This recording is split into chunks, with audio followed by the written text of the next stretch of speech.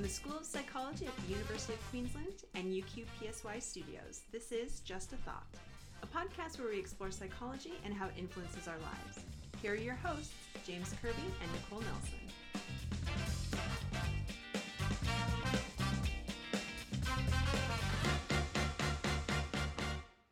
And welcome to another episode of Just a Thought. We're very lucky to have distinguished Professor Brenda Major from the University of California, Santa Barbara, is that right? Yes. And you're here in Australia for a month, roughly, doing 2 months on sabbatical. Oh, yes. Wow. How fantastic. Yes. Have you been around the country much? Well, I have visited Australia before. This trip we're just doing Tasmania, Melbourne, Sydney, and mostly Brisbane. Oh, wow. Oh, that's pretty good travel. And Brenda, you gave such a fantastic talk to the school a couple of weeks ago, focusing on the work that you've been doing, looking at the stigma around weight. Has this been work that you've been doing for the whole of your career? Was this area of research around stigma associated with weight always something you were kind of attracted to? No, I've been interested in how how people basically cope with having a devalued social identity. So a lot of my work when I started was on women in management, and then I've looked at a lot at different racial and ethnic groups. Mm-hmm. And the move to looking at weight stigma was relatively more recent. I'd say maybe the last 10 years or so. I see. Yep. So was that just a natural extension of some of the other devaluation work you'd been doing, or was there someone or something that you just went, I need to apply these concepts to this area of weight stigma? Well, I think it's both. It's both a natural progression of the work I'd been doing before and an observation of, certainly in the United States, an obsession with weight, an obsession about the increasing heft of the American population, where 2/3 of American adults are now considered overweight or obese, and the same with younger children, and a lot of discussion of this is a terrible thing, and the obesity epidemic, and a lot of shame and stigmatization, and listening to this in the media and then thinking about its impact on people. And that led you to then look at this in the lab, really. Yes, so yes. In a series, a number, I should say, of experiments. Mm-hmm. When you talk about weight stigma, what do you mean by that in particular? Well, what I mean is kind of what you might be thinking, the sort of devaluation of people who carry excess body weight, the negative stereotypes that we apply to people whose bodies are heavier, such as being lazy or gluttonous or lacking self-control, the aversion that people sometimes have towards people who are very heavy, that sort of draw back the jokes that we see in the media. So in general, it's a general devaluation, very prevalent in Western cultures. It's an interesting thing, isn't it? Because I often see when TV shows or documentaries are made about weight, or just even on your morning TV shows of the news, when they talk about the weight issues, they often cut out the head of the person and just show the body as a way to almost be sensitive to the person, but it always comes across as a kind of a devaluing aspect to that person, almost like they're not the same as us and their heads are chopped off. I mean, what do you have a reaction? I have thought about that too, because there's been a lot of discussion about that. As we show fat bodies, we just show the body. That's right. But I've also wondered if it's because they want to anonymize the person by showing the face, that, you know, we don't sort of own our bodies in the same way that we own our faces. Yeah. So it's never been clear to me exactly what the motivation for that is, but I do think the effect is that it is an objectifying. I mean, it's like an object. This fat body is an object. Yeah, exactly. No, that's kind of the same way I've thought about it too, but I was just curious if you knew something further, perhaps. But I think that's it's an interesting kind of thing when you see it on the screens, and you can talk about it as, I think, in almost more cruel ways when it's an object. But when the face is there, it personalises, and that changes the atmosphere a little bit. I think so. Well, can do. So what would you say were some of the key take-home points from your talk, Brenda, on this weight stigma? Well, first of all, I think one key take-home point is weight stigma hurts, and it hurts in a couple different ways. it leads for, let's focus on the person who believes themselves to be heavy or is heavy in the eyes of others and self, right? Yes. That it leads to an expectation and anticipation that other people are going to look down on you. Mm-hmm. I mean, we are generally aware of the social norms and what's stigmatized and not in our culture. So particularly for women, around women, weight is so heavily stigmatized. Mm-hmm. So what my experiments show is that when you put women in particular, most of these studies are on women, in situations where they feel that they have the potential to be mistreated, looked down on, disrespected, stigmatized because of their weight, it's psychologically painful. So I'll show a drop in self-esteem, an increase in negative emotions, shame, etc. It's also physiologically stressful. My research shows an increase in blood pressure, an increase in physiological threat responses. So there are physiological responses associated with stress. There are psychological responses associated with stress. And perhaps even more problematic is there's the stress is associated with a decrease in what we call executive resources, the ability sort of the brain, the working memory to have the resources to exercise self-control. So my research shows that if you expose people who are heavy to weight stigmatizing material or messages or contexts, they actually eat more. If they're put in a room with food for left alone for 10 minutes, if they've just been exposed to a film like Lose Weight or, Lose Your Job or something, that they actually will eat more than if they've been exposed to a control film. Or they, so it's this idea, and other people have shown the same sort of thing, that, so through an interesting pathway, one being sort of a decreased ability to regulate your food intake, the other through a stress pathway, which we know when we're stressed, one of the things we do is we turn to comfort foods, or particularly high fat, high sugar foods.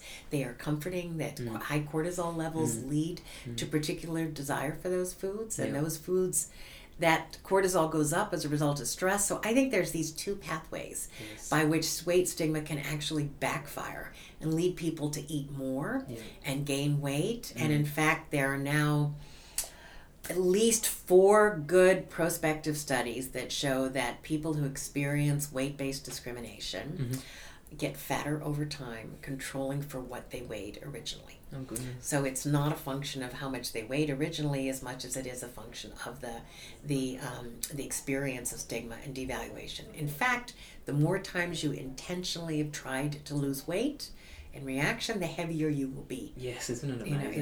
It's quite. So I think that the moral of the story is that stigmatizing weight is not an effective way to get people to lose weight. No. It has psychological and health and behavioral outcomes that are undesirable. On that research, which is just incredible that you've been doing in the labs, when you look at, and it seems it's mostly with women, although you have done some with men, I know you have. But when you look at it with the women, and it's a case of this social stigma around weight that they're experiencing, is that their own self-perception of being weight stigmatized against, or are you also controlling for their level of BMI, for example, as a more, quote unquote objective measure of their weight as well? Right. Like, are they differential responding? No, not usually. We have pretty high correspondence. So if you ask people, whether you think you're heavy or not, and how would you put yourself on a scale, the correspondence between perceptions of weight status and BMI, if you actually put people on a scale, is pretty high. Oh, okay. Okay, so in general, it's not perfect. Yep. There are clearly women who think they're fat and they're not. Yes. And there are women, far fewer, who think they're not fat when they are. We'd see that more often among men, I think, because of body size issues about that. But in a lot of our studies, it doesn't matter whether we're looking at self-perceived weight or whether we're weight status or objective, put people on the scale. In some studies, self-perceived seems to matter more than objective weight. I see. I think for these processes to activate, a person has to understand that the stigma might be applied to them. Okay. So if you were oblivious to the fact that other people might see you as overweight, you didn't feel overweight, you didn't think anybody else saw you as overweight, you didn't put yourself in that category, I don't think you would feel, you would personally feel psychologically the effects of weight stigma. You might experience them because we know, for example, that women who weigh more are paid less. They're less likely to get to college. Their fathers are less likely to pay for their educations. They're less likely to be promoted. So you might not realize that weight had anything to do with it. So it's conceivable that you could experience the effects of weight stigma without really ever knowing that was the reason. But the psychological mediated pathways won't be there if you don't understand that could apply to you. Gotcha. With that work too, you mentioned one study which I found particularly fascinating around how the person would be paired in a task where that particular person they'd be paired with, it was made known to them that they did stigmatise against weight, and they didn't, and it was almost like a. Could you explain that study a little bit more? I may have obviously not given that very clearly. But. Right. So this is a study where all the women in the study were objectively had BMIs, body mass indexes greater than 25, which would place them in the category of overweight according to the World Health Organization. About 40% were in the category we would call obese. Mm-hmm. They came into the lab and they were led to believe they were going to interact with another same gender peer, another woman or with the same university. And before the interaction, they were going to do a task with them and interact with them. Before the interaction, they exchanged some attitude questionnaires, like attitudes towards older people, attitudes towards the environment. And one of the attitude questionnaires was attitudes towards fat people. Mm. And in one condition, she indicated that and this is a scale that's widely used in the literature. We didn't make up these items. It's pretty negative items like, fat people make me uncomfortable and people are fat, it's their own fault, they should just eat less. I mean, sort of 7 fairly negative statements, all using the word fat people. And so in one condition, the girl with whom they were going to interact indicated very negative attitudes. And in the other condition, she indicated she disagreed with all those statements. Yes. And then we paired the two of them to interact with each other. And what we found, as you might anticipate, is that the heavier women were, the more likely they were to be afraid and anticipate that they'd be rejected and looked down on. And then the more they thought they'd be rejected and looked down on, led to a whole host of negative psychological outcomes in that study. But what was cool about that study, well, I would say one of the unpredicted effects in that study was it was the heavy women who responded to that. Women who were just a little bit heavy, so their self-perception was they're just a little bit overweight. They didn't react to the anti-fat peer this way at all. I think that in retrospect, what we think was going on is that women who were just a little bit overweight acknowledged that, but they didn't feel fat. Right. So they didn't think this girl would look down on them because they weren't in the category of fat. Did you ask at all, I mean, it's not crucial to your research questions, but how they felt towards the target who had the attitudes? Yes, nobody liked the person who had an anti-fat attitudes. Nobody liked them. Oh, yes. Goodness. I just think it's such a neat experiment, and one I just think is brilliant in displaying how these things can occur. With that as well, so in the task, do they actually see the person? They do. Yeah, and okay, so that's a Confederate. And she's always lean. Yeah. Oh, she's never fat. So that's held constant, of course. Yeah. Oh, fascinating. I know we're getting close to wrapping up here, Brenda, but is there anything else that you'd like to make a point of in regards to the work that you're doing that you think our listeners would really value hearing? I think I've mostly summed it up. What I think is really important to think about in this domain. In terms of next steps in research, is there something that you see as being the next frontier we have to tackle with weight stigma?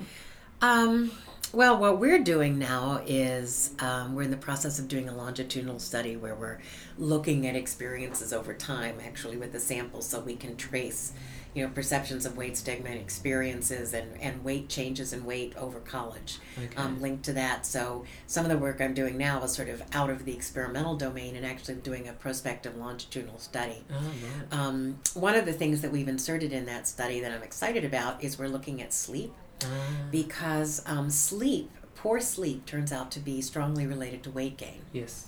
And stress is associated with poorer sleep.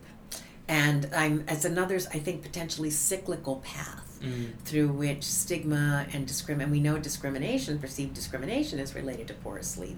So we're interested in this sort of cyclical pathways through which sleep may be another biological mechanism that's socially patterned by, these kind of social rejection experiences or anticipated experiences. So that's another sort of new direction we're looking at. Oh, sounds fantastic. And good luck with all of that research. Thank you. If there was, and this is a question we ask everyone who comes on the podcast, if there was a movie that would best perhaps describe or encapsulate the work that you do you have a thought about what a movie could be that picks up on weight stigma in your work? Would probably be Shallow Hal. Okay, now to let our listeners know, this is not a personal favourite. Oh no, movie. no, not at all, not at all. But I think that that's the essence of that movie. What that's about, yes.